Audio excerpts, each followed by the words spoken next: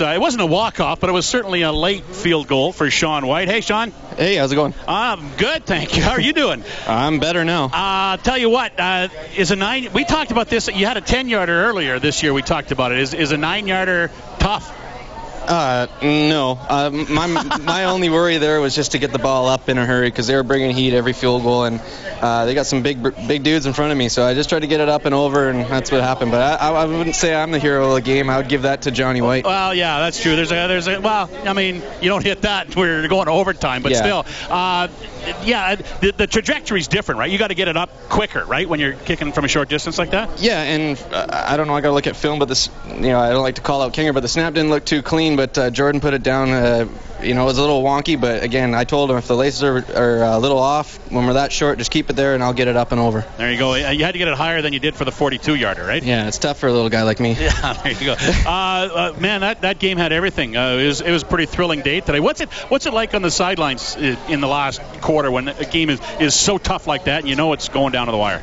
I hate this place so much. I played for Montreal and we always lost here, and this is my first playoff game I've ever won here.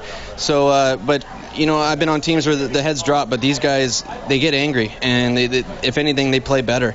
And we got nothing but leaders in this locker room, and especially on defense. And those guys got excited when they got the onside punt. I saw JC clapping his hands like, you know what, this is what we like. This is where we play our best, and you can see it. And those guys rally around each other, and it's great to see. The story of this team, especially the last, now what is it, 7 games, just continues to be written, and it's an amazing story. But the level of belief on that bench just kind of referenced it. But the adversity that you're able to face now and fight through it, so much different than the first 12 games. Oh, for sure. And, people were kind of in panic mode at the beginning, and I kept saying, I have no idea why you guys are panicking. We're a team built to win now. And, we just had to figure out new coaching system. Guys kind of coming in here and trying to learn their roles. And now guys, they know their role on this team. They know the guy next to them. They trust each other and believe in one another. And that's, the football season all is about growing to this point. And we got to be hot and healthy, and that's exactly what we are, and I knew it was going to happen, and it's just great being right. Hey, it always is. It always is.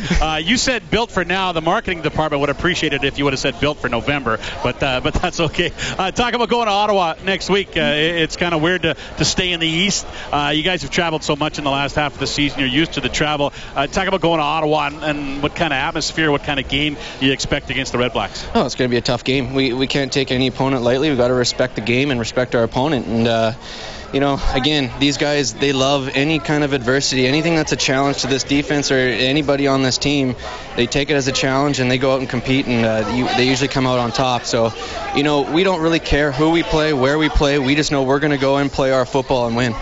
You guys have checked a lot of boxes off this year. You haven't checked beat Ottawa off yet this year, and I guess that's the next thing.